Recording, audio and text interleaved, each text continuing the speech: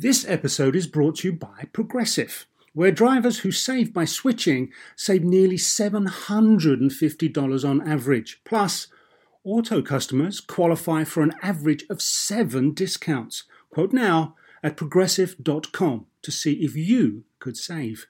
Progressive Casualty Insurance Company and affiliates, national average 12-month savings of $744 by new customers surveyed who saved with Progressive between June 2022 and May 2023. Potential savings will vary. Discounts not available in all states and situations. So why do you want to learn a new language? I'll tell you why. Because ¿dónde está el baño can be a very important question at times.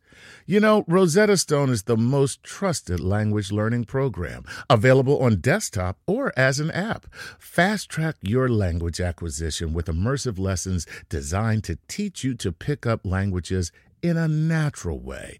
I love the fact that I can go from my laptop to my phone to pretty much anywhere and learn the language of my choice. Not to mention, I'm bringing my communication skills to new heights. Don't put off learning that language. There's no better time than right now to get started. For a limited time, Star Talk Radio listeners can get Rosetta Stone's lifetime membership for 50% off. Visit rosettastone.com/StarTalk. That's 50% off unlimited access to 25 language courses for the rest of your life. Redeem your 50% off at rosettastone.com/StarTalk today. Welcome to Star Talk, your place in the universe where science and pop culture collide. Star Talk begins right now.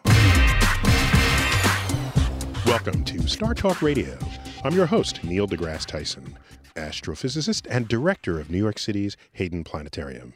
Today, we bring you our third annual Time Capsule show, which is a look back at some of the greatest hits of the past year on Star Talk Radio. For example, I'll share with you some of the highlights from my interview with John Hodgman and some key moments with a friend of the show, Phil Plait, otherwise known as the Bad Astronomer, and some celebrity moments with Moby, Whoopi Goldberg, and even Morgan Freeman. Let's start with a man most of you know from the Apple versus PC commercials, John Hodgman. Of course, he's PC. Let's check it out. John, I have to confess, being a Mac user since 1985, when I see you, it's like, eek, eek, eek, PC, PC. What the radio audience cannot see at the moment is that Neil is actually stabbing me at this moment. He's not just making the psycho noise. He is stabbing me with a knife. Please send help. So I have you beat. I've been a Mac user since 1984. Is that right? You can't be a Mac user earlier than that. I had a 128K Mac that I convinced my father to buy for me. Well, you made an awesome PC dude on the TV commercial. Thank you very much. Well, the reality is I was an avid Mac enthusiast. Indeed, I would literally get into bar fights, not fist fights, but fights with words while drunk in bars. 1994, 1995, when I first moved to New York, my friends and I would go see a good friend of mine, Jonathan Colton, perform songs at McGovern's on Spring Street. I know Jonathan Colton. He wrote a song about Pluto's moon, Sharon. Yes, indeed. indeed. A beautiful song. It's a love song. Pluto's moon, Sharon, was upset that Pluto was demoted, but said, but I'm still your moon. Yes, but Sharon has left Pluto now. Well, that's the follow-on song. But yeah, you know moons. Okay, so you know Jonathan Colton's music, and so then what happened? He and I went to Yale University together. You see, and we were very good friends. Friends of mine, including him, would get into long, drunken arguments about Mac versus PC, and they're the same arguments that you make today. And I always took the Mac side. My feeling was that technology should conform to us rather than us conform to technology. That is so correct. And so I went on like that, and then I worked in an office environment, and I had to learn to use another platform. Okay. And then I ended up buying one of these things. I had a Mac 128K, then I had a Mac SE, then I had a PowerBook 145B. You never had the Mac Plus then? I made the quantum leap from the 128K to to the SE, which had a hard drive, which was very exciting. Internal hard drive. I remember it because I was like, what is a hard drive? What's going on? You mean I don't have to put in a floppy disk? That's half the fun. So that leads me to the next Then I had to buy a PC. I'm sorry about your next question, but I need to finish this. We need to get through this together. I had to buy a PC, I thought, in order to do my work from home for my office job as a literary agent. So I struggled mightily with that platform for a long time. I was all for it, but then I learned all of the problems. Like I'd sort of thought I had matured and come around and said, you know what, you can use this other thing. No. By 2003 or early 2004, I realized, no, thank you. So you had it was Colton who made me go back, actually. He bought one and said, you should try this again. You had it deep within you on how to behave like PC in the commercial. No, I had every gag that they came up with or that I helped to improvise on came from a deep personal pain. Deep inside. Right. I've also flown on airplanes and seen businessmen working on gigantic non-Macintosh laptops, and I know those And you pity guys. them. You pity them, yes. No, I'm with they're my people now. You think robots will take over one day? Are they? Oh, you're talking about the singularity. Well, you tell me. How dare you boomerang that back on me? Do you think? Well, as you know, I am mainly aware of popular culture interpretation of advanced technology. Mm-hmm. And all I know is that futurist / transhumanist / keyboard inventor Ray Kurzweil is taking 1,000 vitamins an hour in order to stay alive until the singularity can happen. And the singularity is, I believe, when artificial intelligence becomes self-aware enough to be self-replicating. Mm-hmm, mm-hmm. And at that point, I think robots take over. And we become their slaves. We become their slaves, or we're able to transfer our consciousness into a robot body. Leaving us unnecessary, as was the plot of The Terminator. Yes, exactly so. Skynet goes online Right. as soon as Ray Kurzweil goes full cyborg. I don't know what's going to happen. So what was your question? Well, no, Are so, robots going to take over? Yeah, do you believe that is the future? I think that it's probably more likely that robots will take over than aliens invade. Okay, so then but that's only because aliens aren't going to bother to get here, and the robots have an investment. So when the robots take over, then the aliens might come and meet the robots and think that's the sort of the organism of the Earth. Look, we're all going to be in a lobster pot by then, so sure, maybe. There's that episode of The Twilight Zone where it's a cookbook. Oh, yeah, to serve man. To serve man. Exactly so. Yeah, the aliens came and fattened us up and gave us new growing methods, and the wheat harvest was as big as ever, and everybody's happy and fat, and they didn't have to work anymore, and they shipped them off to get eaten. You know what psychologists know? That what scares a child the most is not dying. Robots. No. It's not simply the act of dying or getting shot. It's getting eaten. That's why they fear big monsters, because a monster will eat them. They don't fear guns. They don't fear traps. They fear things that will eat them. Usually when you're eaten, you die also. So no, yeah, that's true. That's true. But it it's is that particular method. The method of death. Do you think that it is a child perceiving that its existence is limited that is so scary, or the feeling that it is going to be chewed up and swallowed? I'd have to go with the chewed up and swallowed. that is the hallmark of being eaten. And so what I wonder is if, as adults, we capture some of that fear with aliens. 5 minutes, you're telling me how much they're going to put us in their lobster pot because we'll then get eaten. You didn't say they'll vaporize us with their ray gun. So maybe you're still a kid and you think that the biggest fear is that we're going to be eaten by aliens. Of course. We're a childlike race. We're largely irrational. There are very few of us who are even stopped to contemplate our mortality, and then those of us who do think we're going to go to a special place afterwards, so therefore we don't need to worry about what we do on this planet. That sums up the world. You have to agree with me on this, right? Yeah. If they ever do find us, they are so technologically advanced. We are worms beneath their feet. Unless they are extremely politically correct, they are going to. But why would they come here? We've used up all of our resources. We're not very smart. Maybe for comedy. Maybe they don't have comedy. That's the answer.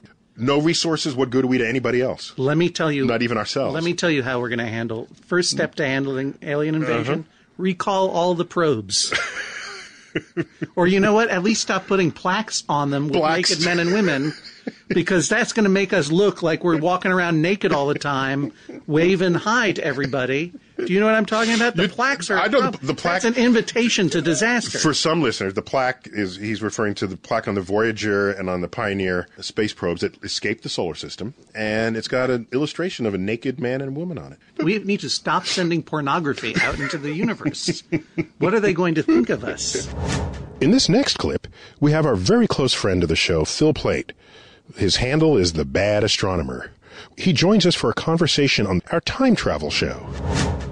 And you know, the topic today is time travel. I'm loving it. Not only the science of time travel, but we'll also get into all the best movies that ever portrayed it.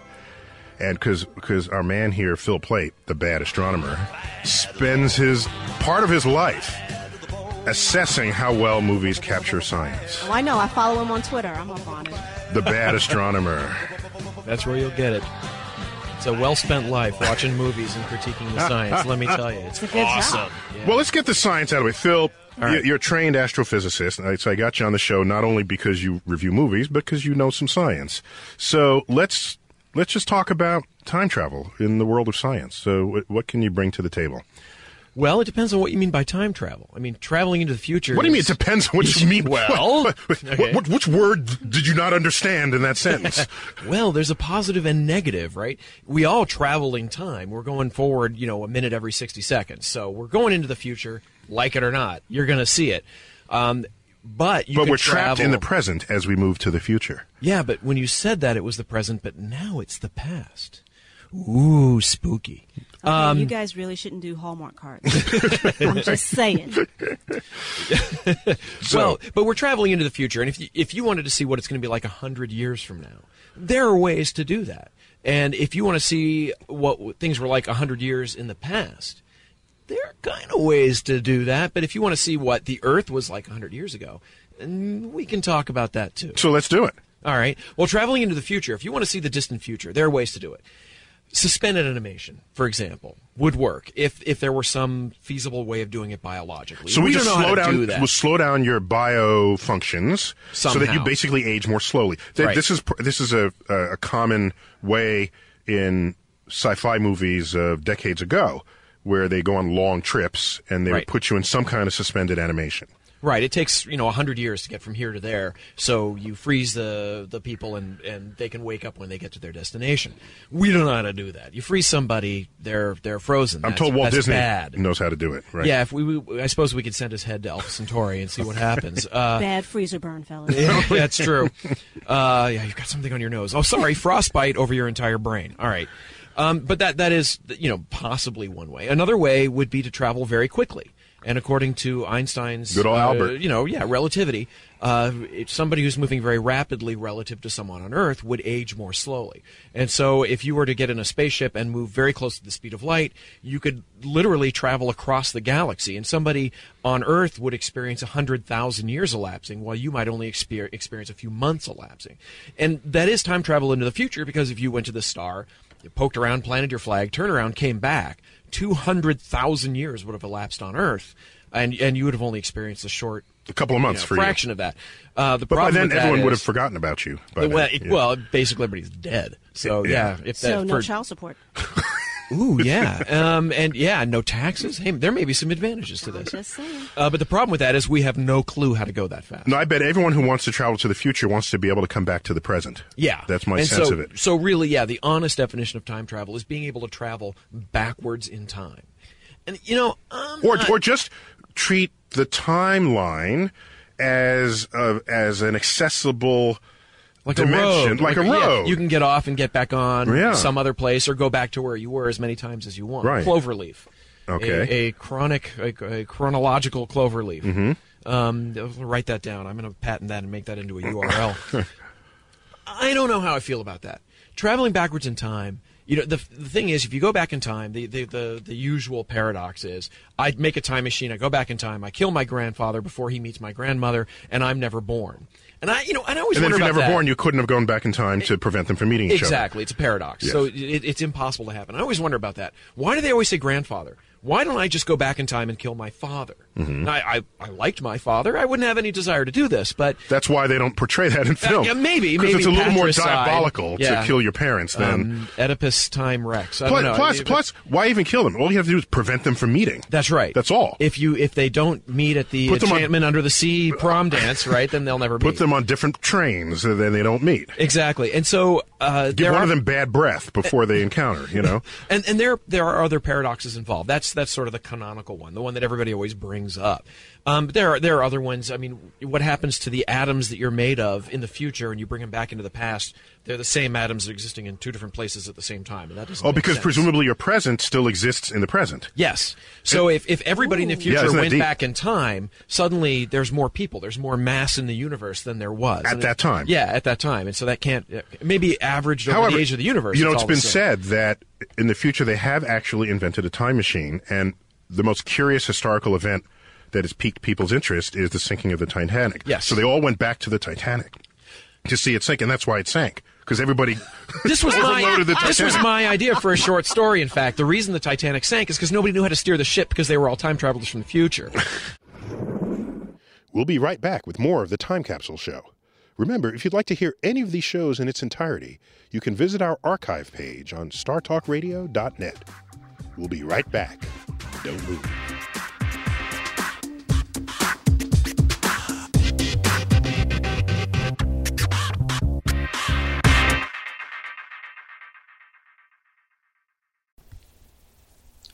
This podcast is supported by FedEx. Dear small and medium businesses, no one wants happy customers more than you do. So you need a business partner just like you, like FedEx, who understands your passion for serving your customers because they have the same commitment towards you. That's why FedEx offers you picture proof of delivery, packageless and paperless returns, as well as weekend home delivery to 98% of the US on Saturday and 50% on Sunday. See the FedEx service guide for delivery information. What's more, FedEx Ground is faster to more locations than UPS Ground. Trust FedEx for timely deliveries. See what FedEx can do for your business. Absolutely, positively FedEx.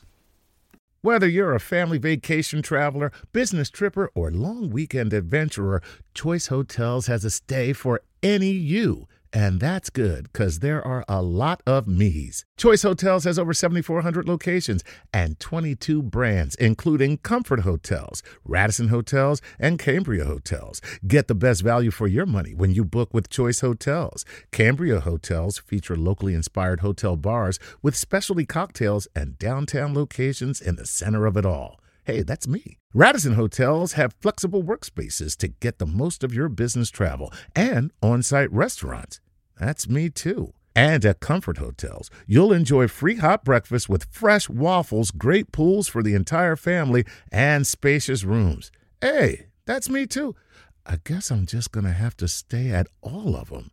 Choice Hotels has a stay for any you. Book direct at choicehotels.com, where travel comes true.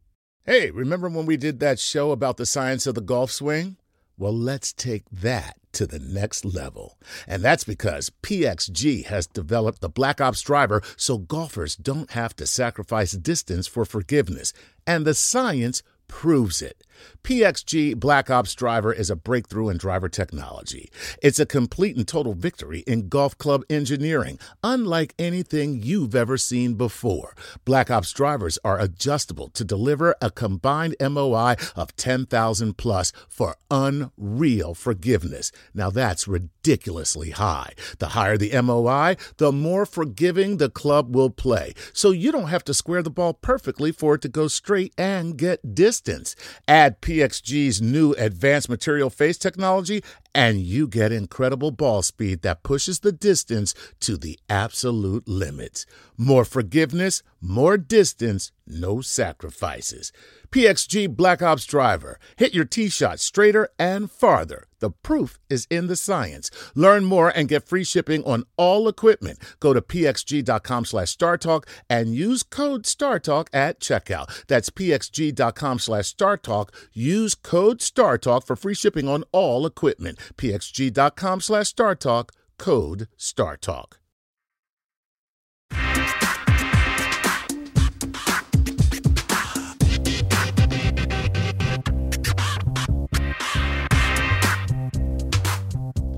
Welcome back to Star Talk Radio.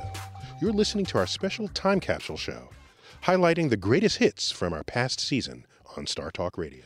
Let's keep the focus on movies as we visit our time travel show. Once again, our friend Phil Plait, the bad astronomer, helps us explore that subject. So, what do you think of Planet of the Apes? I love that movie, the original with Charlton Heston. Yeah, and they had Roddy McDowell. They had people suspended animation, as we discussed in the first segment, right? Because they didn't know how long you don't want to use up your resources, and so and then some of them died, I think, when they landed. Is that right? There was a woman on board who dies in suspended animation. One of his fellow astronauts gets shot, and then another one gets shot and stuffed and put into a museum. I remember that, and you see the cotton in his Yikes. eyes. Yeah, yeah, that was so grim. Well, that's what because they're the damn dirty apes. Yeah. So tell me about the time travel in that. Was it? Comment on its accuracy. What do you think? It was fine. They're traveling to a different star, so they're moving very rapidly. So they must have gone in some loop because they landed back on Earth but didn't know it. Yeah, that's so not another planet. Let's make this clear. Yeah. This is not some parallel planet that had a different evolutionary track. This is Earth that he comes back to in the future. Right. And what, humans evolved back into apes? Is that? Well, yeah. Leanne, does your data support this, that humans are evolving back to apes? Back to hairy apes, I'm actually not convinced of what you just said. How do we know it's not an alternate developmental track? How do we know that? Oh, yeah. Well, in Phil, there are some Mr. lines Movie in Critic. the movie, so we know it's the Earth in the end because he's at the Statue of Liberty, and so there's some other things that indicate it's Earth. There's some gotcha lines in it when they're on a raft and they're going down the river and they're trying to figure out where they are. One of them looks up at the sun in the sky and says, "It's a little too yellow. Do you think it's Bellatrix, which is a real star in Orion?" And they're sort of misleading you, making you think they're on a different planet. And in the sequels, in Beneath the Planet of the Apes and Battle for the Planet of the Apes and Apes of the Planet, there was like 5 sequels. They actually establish how one of the apes comes back in time, and that's where you have to assume there's time travel. The ape goes back in time and becomes the first ape that can talk, and then leads the revolution, which becomes the Planet of the Apes. Oh, so what you're saying is that the entire premise of that movie required backwards time travel. I don't think in the first movie it does. That they thought that through. I don't think so. And in the original book, it's actually... Well, you read the books too. Yeah, it's actually a decent He's book. a Renaissance It really, yes, I still read. But this was like 20 years ago when I still read. Now I prefer to just sleep. But I believe they go to another planet, and it's a parallel evolution, and they come back to Earth. And the big twist is apes have taken over during the time they were gone. Right. Maybe not as much impactful as pounding the sand and screaming at the Statue of Liberty, but still, it's a decent book. Okay, and so now how about Groundhog Day? That's a fun one. That's the time travel I think we all wish we could be part of, because you get to slightly change what happens. Speak for yourself. You get to change the past. He wakes up every morning, relives the day, but he has a memory of what happened the last time. What do you think of that? It's an interesting premise. It's never really explained. It's clearly not the groundhog itself, because he kills the groundhog he steals a truck and dives over the edge of a quarry, and he still wakes up listening to Sonny and Cher. And if you want to wake up to I've Got this You, much Babe. About the movie. Oh, This is scary, it's a good Phil. flick. Phil, this is scary. Well, it's his name is Phil in the movie. And so... The groundhog or him? Yeah. Both. It was kind of a cool idea, and you don't really ever find out how long he was in there, but he was in there long enough to be able to become an incredible piano player at the end of the movie. And I think there was an interview. Was it Robert Zemeckis or John Landis? Who directed this movie? Well, whoever. There was an interview with him saying he was actually trapped in there for years, maybe even hundreds of years. Long enough to be able to acquire that expertise. Yeah. Okay. And to me, that would be the ultimate torture, to be able to be trapped in one place like that and have to live that over and over again. It would make me crazy. How about Superman? The original Superman, the movie. Okay. The one where you will believe man can fly. Yeah, Christopher Reeve. I love this movie. 1970, whatever. It's still one of John Williams' best soundtracks. I just think it's one of the best superhero movies. It just takes itself exactly the right amount of seriously. Wait, Superman 2 was a little better, but we're referring specifically to the time travel, the time reversal. I just want to get that out there that I like this movie. He flies around the Earth. And somehow backwards. The Earth spins the other way. He flies around the Earth backwards from the rotation. And I think there was a little bit of confusion there. I think that he was supposed to be traveling so close to the speed of light that he was reversing time. But it looks like he's flying around the Earth so quickly that the Earth somehow gets dragged backwards and spins backwards, as if you just spinning the Earth backwards would spin backwards time. Leaving everyone to think that, if you just turn the Earth backwards, that time would reverse. Yeah, and why doesn't he reverse time a couple of days so he has more time to fix things? And then let me tell you something. The whole reason this thing happens is because Lex Luthor is shooting 2 missiles in opposite directions. Right. And he promises Miss Tessmacher, and yes, believe me, I know this movie, that he's going to stop the missile heading towards New Jersey, Hackensack, New Jersey, where her mother lives. That's exactly right. And so he has to stop that one. He can't stop the one that hits the San Andreas Fault. That's why Lois Lane gets killed, and he has to make the Earth go backwards. He can't catch up to a missile, but he can fly around the Earth fast enough to make it spin backwards. Hello? Yeah, that's crazy. Hello? That's crazy. Plus, Still at the love time, the movie. I had a girlfriend, and we saw the movie together, and he starts flying backwards and reverses time, and she turns to me and says, "Can he really do that?" And I said, "Why didn't you ask me earlier whether a man in blue pantyhose can fly?" Right. Why is this the first issue that you have with the physics of the film? People have different thresholds. And if you ever watch A Big Bang Theory on TV, in the first episode, they go through this. I did not see the first episode. I have to go back to the archives. They're talking to somebody about this and saying, can Superman fly or does he just jump? And there's this whole thing about, she says, oh, well, people can't really fly. And one of the nerds actually says, oh, no, let's assume that. It's like the first thing that a science nerd would actually say, no, and so they just sweep right past that. I love that scene. It's very funny. Do you want to join us for Thai food and a Superman movie marathon? A marathon? Wow, how many Superman movies are there? You're kidding, right? I do like the one where Lois Lane falls from the helicopter and Superman swooshes down and catches her. Which one was that? One. You realize that scene was rife with scientific inaccuracy. Yes, I know men can't fly. No, let's assume that they can. Lois Lane is falling, accelerating at an initial rate of 32 feet per second. Superman swoops down to save her by reaching out 2 arms of steel. Miss Lane, who is now traveling at approximately 120 miles an hour, hits them and is immediately sliced into 3 equal pieces. Unless Superman matches her speed and decelerates. In what space, sir? In what space? She's 2 feet above the ground. Frankly, if he really loved her, he'd let her hit the pavement. It'd be a more merciful death.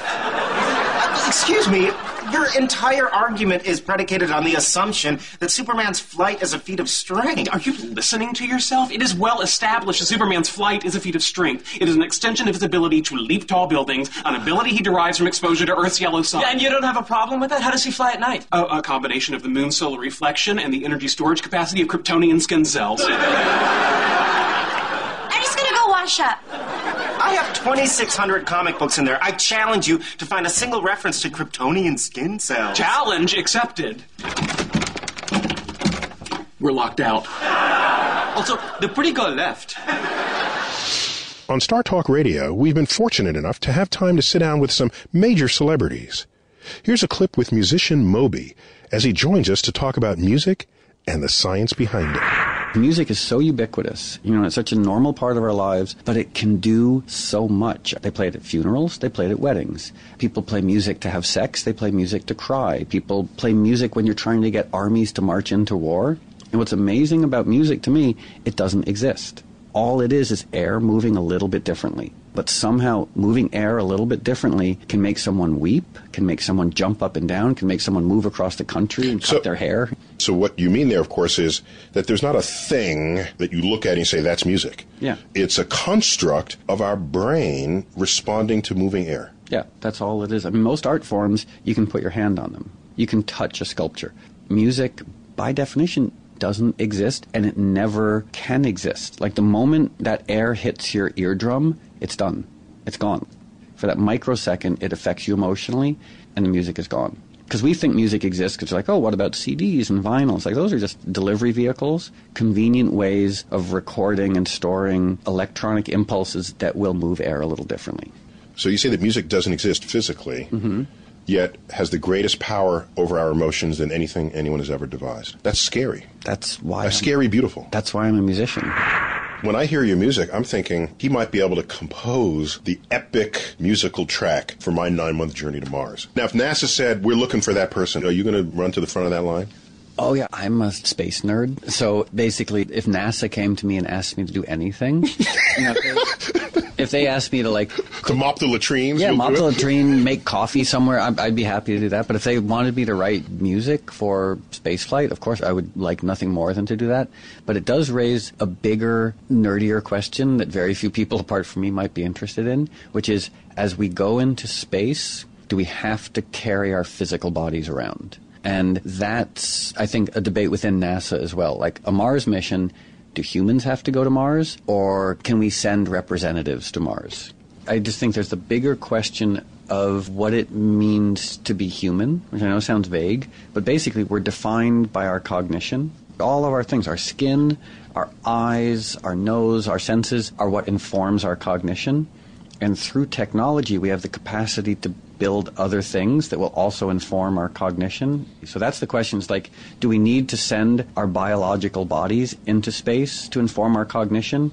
Or can our cognition be informed technologically? And our sensory experiences are really limited. They're amazing, but our visual spectrum is pretty limited compared to what's out there. We're practically blind. Yeah, and even our sense of hearing is also quite limited. So that's why we bring dogs to hear things, right? And smell, right. So that's the other question, is like, can we go into space in a modified or augmented form that will actually like improve the experience that you're talking about? Thanks for listening to our Time Capsule show. We'll be back with more of our favorite clips. If you want to stay up to date with all of the latest Star Talk Radio news, visit our website at startalkradio.net, or follow us on Twitter, or like us on Facebook. We'll be back with more Star Talk Radio.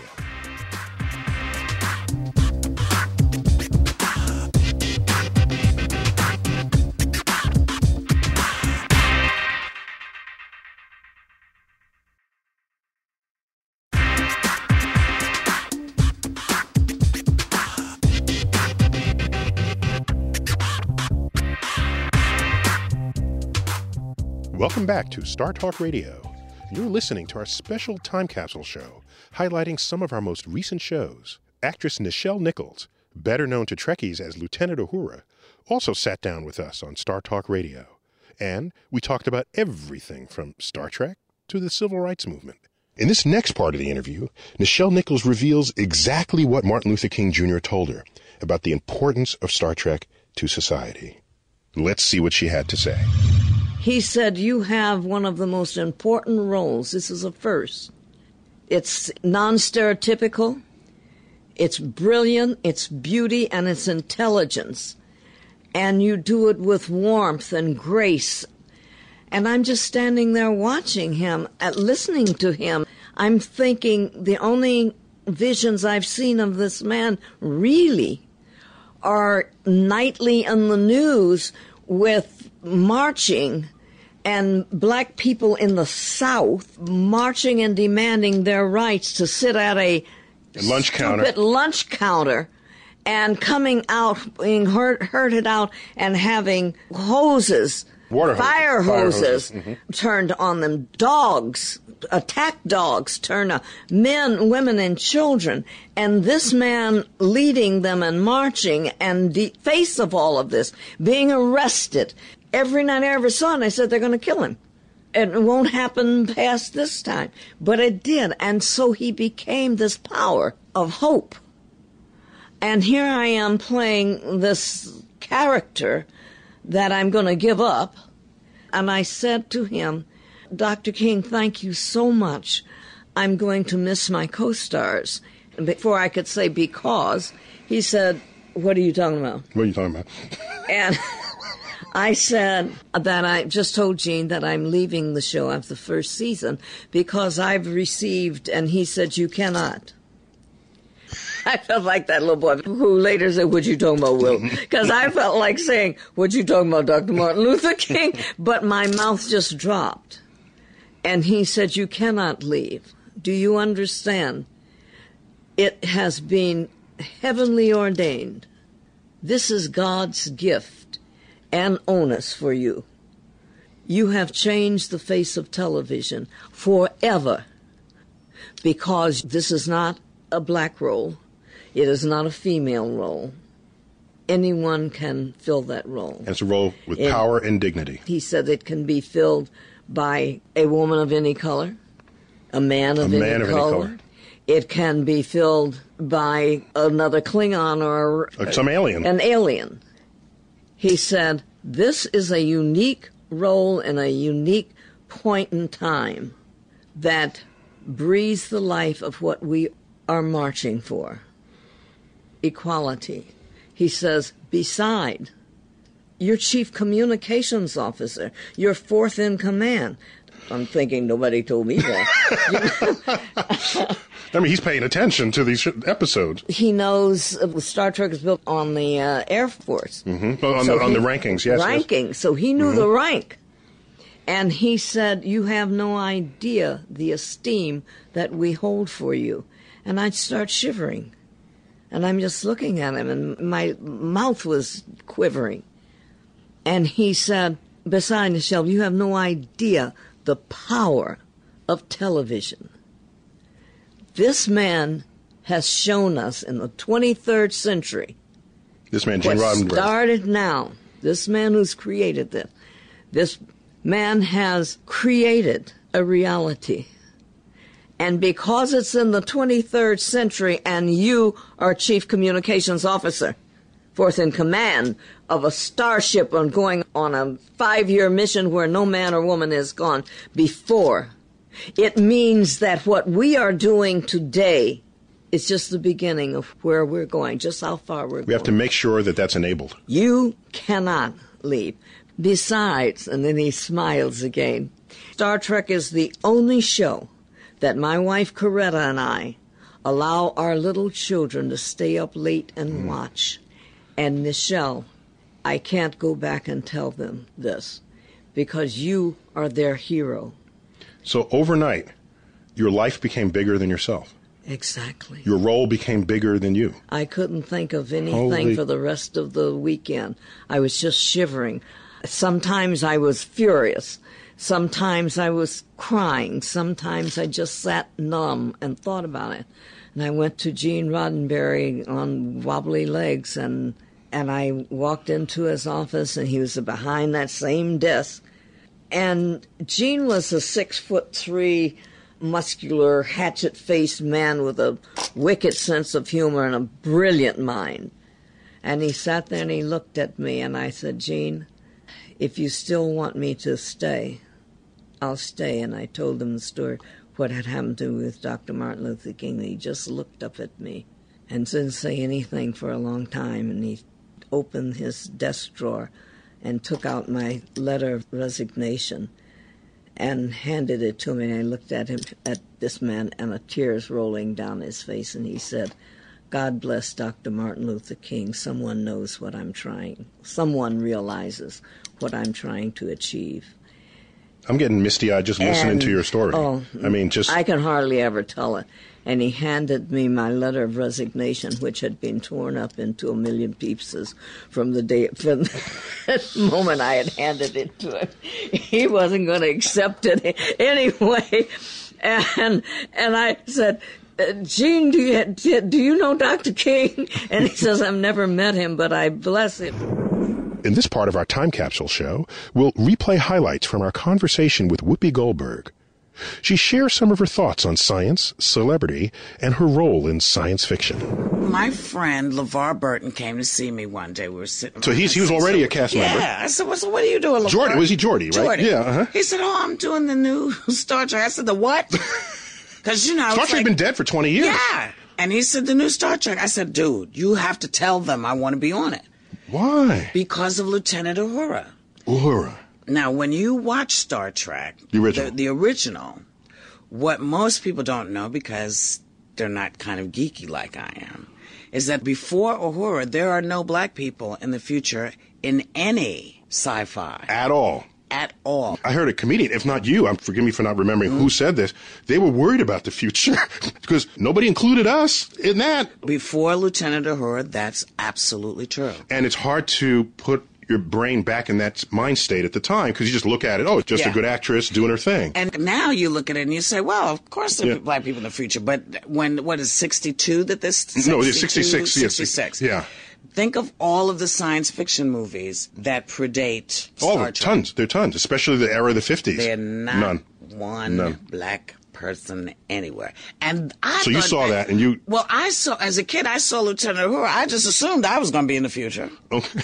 All right. It wasn't until I got older that I recognized that before Star Trek there was none. So I wanted to be part of that legacy. It had been in you for that long. Oh, yeah. And when there's no show, there's no reason to keep thinking about it. Somebody says the show's reborn. Yeah. There it is. Yeah. They had the same doubts. So for a year, I didn't hear from anybody because he told them. They can't have taken you seriously. No, they thought you were just messing with them. Fooling around. And so I saw him like a year later and said, they never called. He said, they didn't believe me. I said, call the office right now. Plus, who walks off the Academy Award stage and said, put me in a TV show?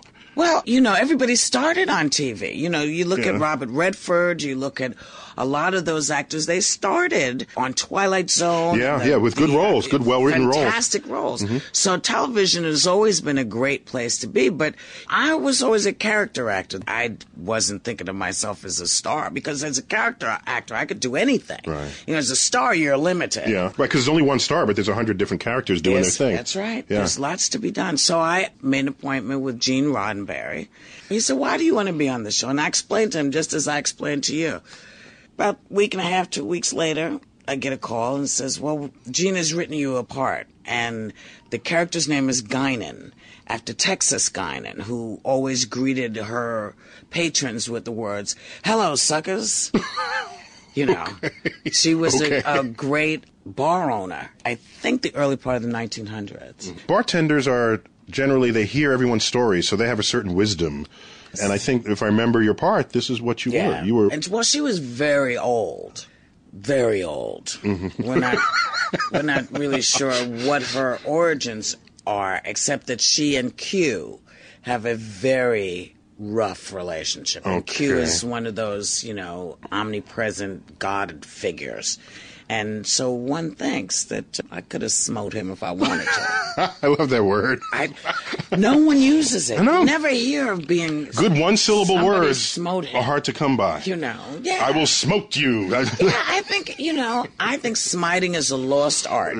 But, folks are living this lifestyle. And it's the fact that they were living it is what created the buoyancy to have the resurrected shows to begin with. Well, because people love the idea of a society of people from different races and different styles and different... I'm glad, but I can say it's not everybody loves that idea, not in today's world. People will get over it. Well, they have to, because it's not like any of the races are disappearing. Right. We're all here, and everybody's getting more mixed. And getting more mixed. And pretty much you can hardly tell who's who. In the original Star Trek, the stories were about us. Yes. It wasn't about aliens. No, but see, people often don't recognize themselves. And the only way to get people to recognize themselves is to make them alien. So you have people who are blue, you have people who are silver. As it turns out, people are much more comfortable with blue and silver people than they ever are with black people, which I find extraordinary. But that's just me. More of our Time Capsule show is coming up after the break. You can hear all of our latest shows by subscribing to our podcast on iTunes. While there, leave a comment and tell us what you think about the show. Our final segment of Star Talk Radio after the break.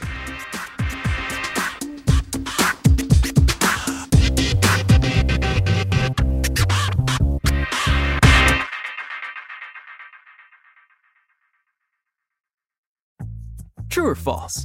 Walmart has eye care. True. Stop by Walmart to save and browse top designer frames right where you already shop. And they accept most insurance. Welcome to Easy Eye Care. Welcome to your Walmart.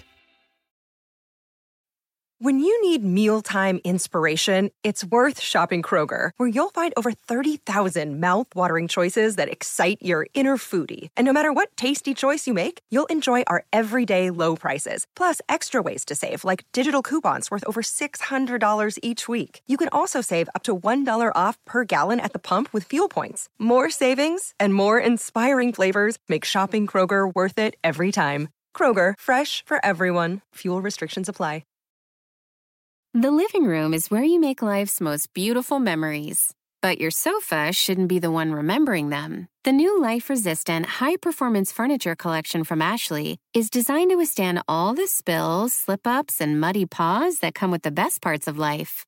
Ashley high-performance sofas and recliners are soft, on-trend, and easy to clean. Shop the high-performance furniture in-store or online at ashley.com.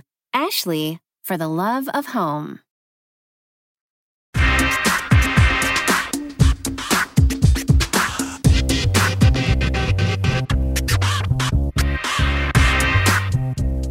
Welcome back to Star Talk Radio. For the last hour, you've been listening to our Time Capsule. It's highlights of our favorite shows from Star Talk Radio over the past season. Now let's revisit more of our conversation with Whoopi Goldberg. I love science fiction because, to me, it's the predictions of the future. Yeah? I always worry because I love the movie Soylent Green. Oh...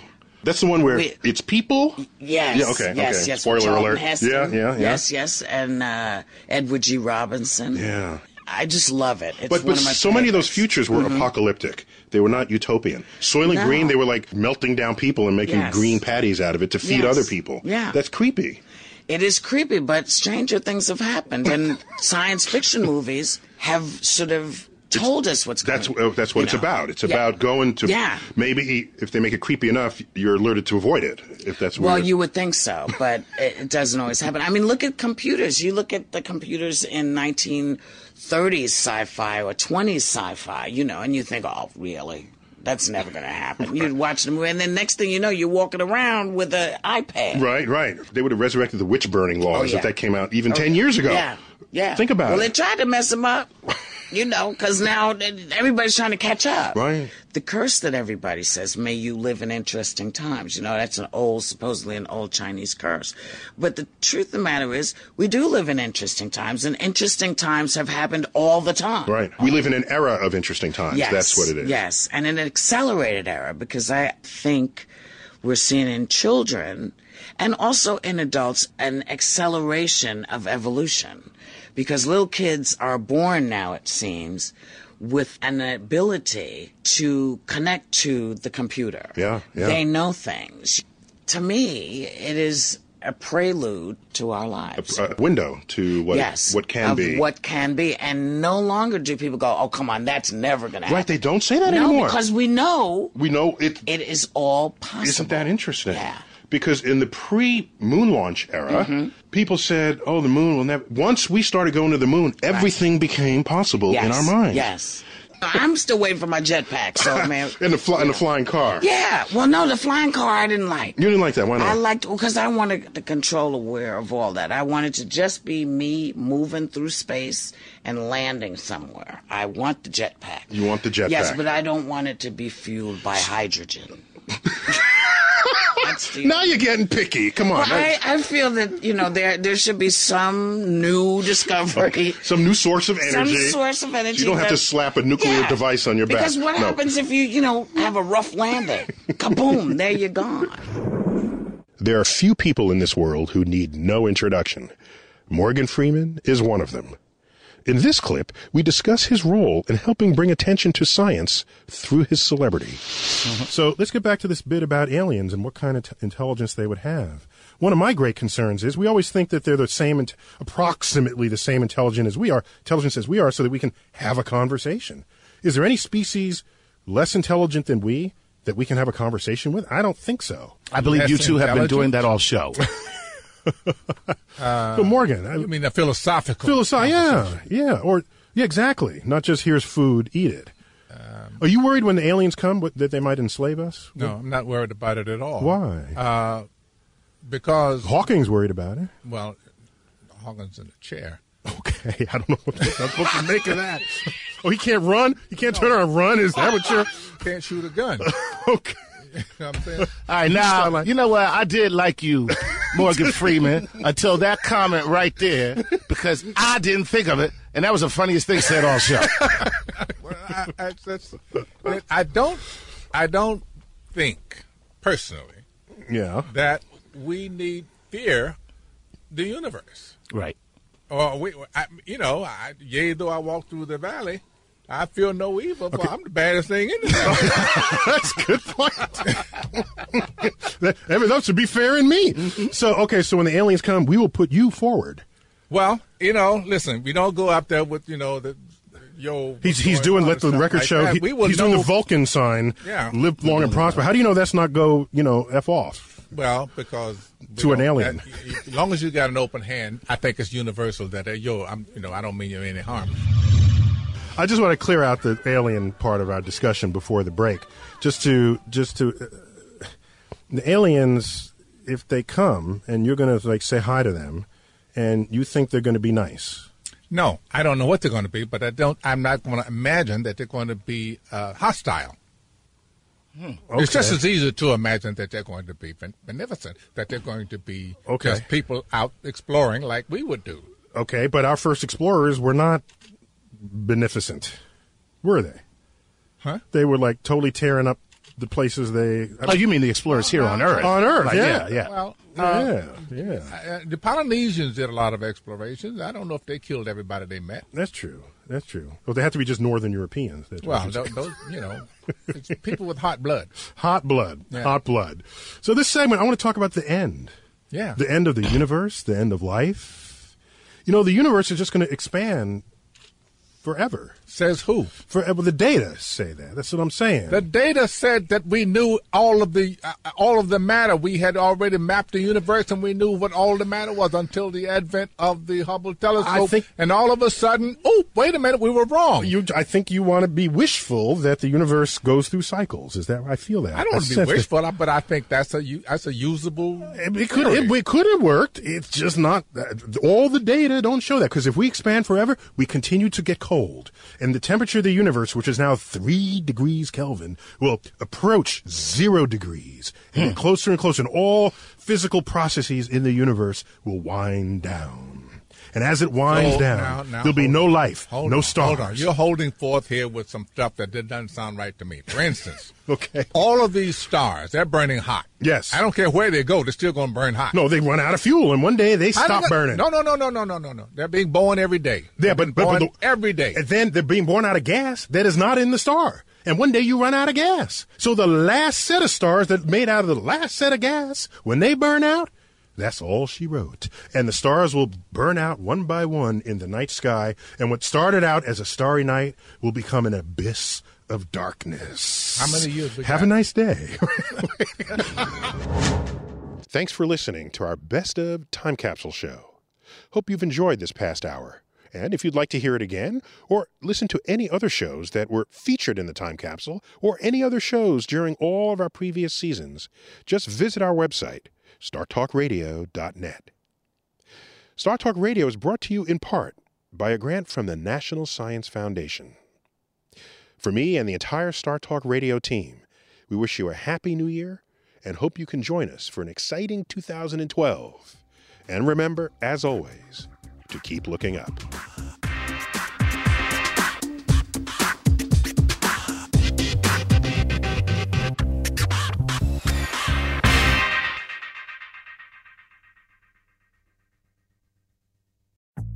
True or false? Walmart has eye care. True. Stop by Walmart to save and browse top designer frames right where you already shop. And they accept most insurance. Welcome to Easy Eye Care. Welcome to your Walmart. Whether you're a morning person or a bedtime procrastinator, everyone deserves a mattress that works for their style. And you'll find the best mattress for you at Ashley. The new Temper-Adapt collection at Ashley brings you one-of-a-kind body-conforming technology, making every sleep tailored to be your best. The collection also features cool-to-the-touch covers and motion absorption to help minimize sleep disruptions from partners, pets, or kids. Shop the all-new Temper-Adapt collection at Ashley, in-store or online at ashley.com. Ashley, for the love of home.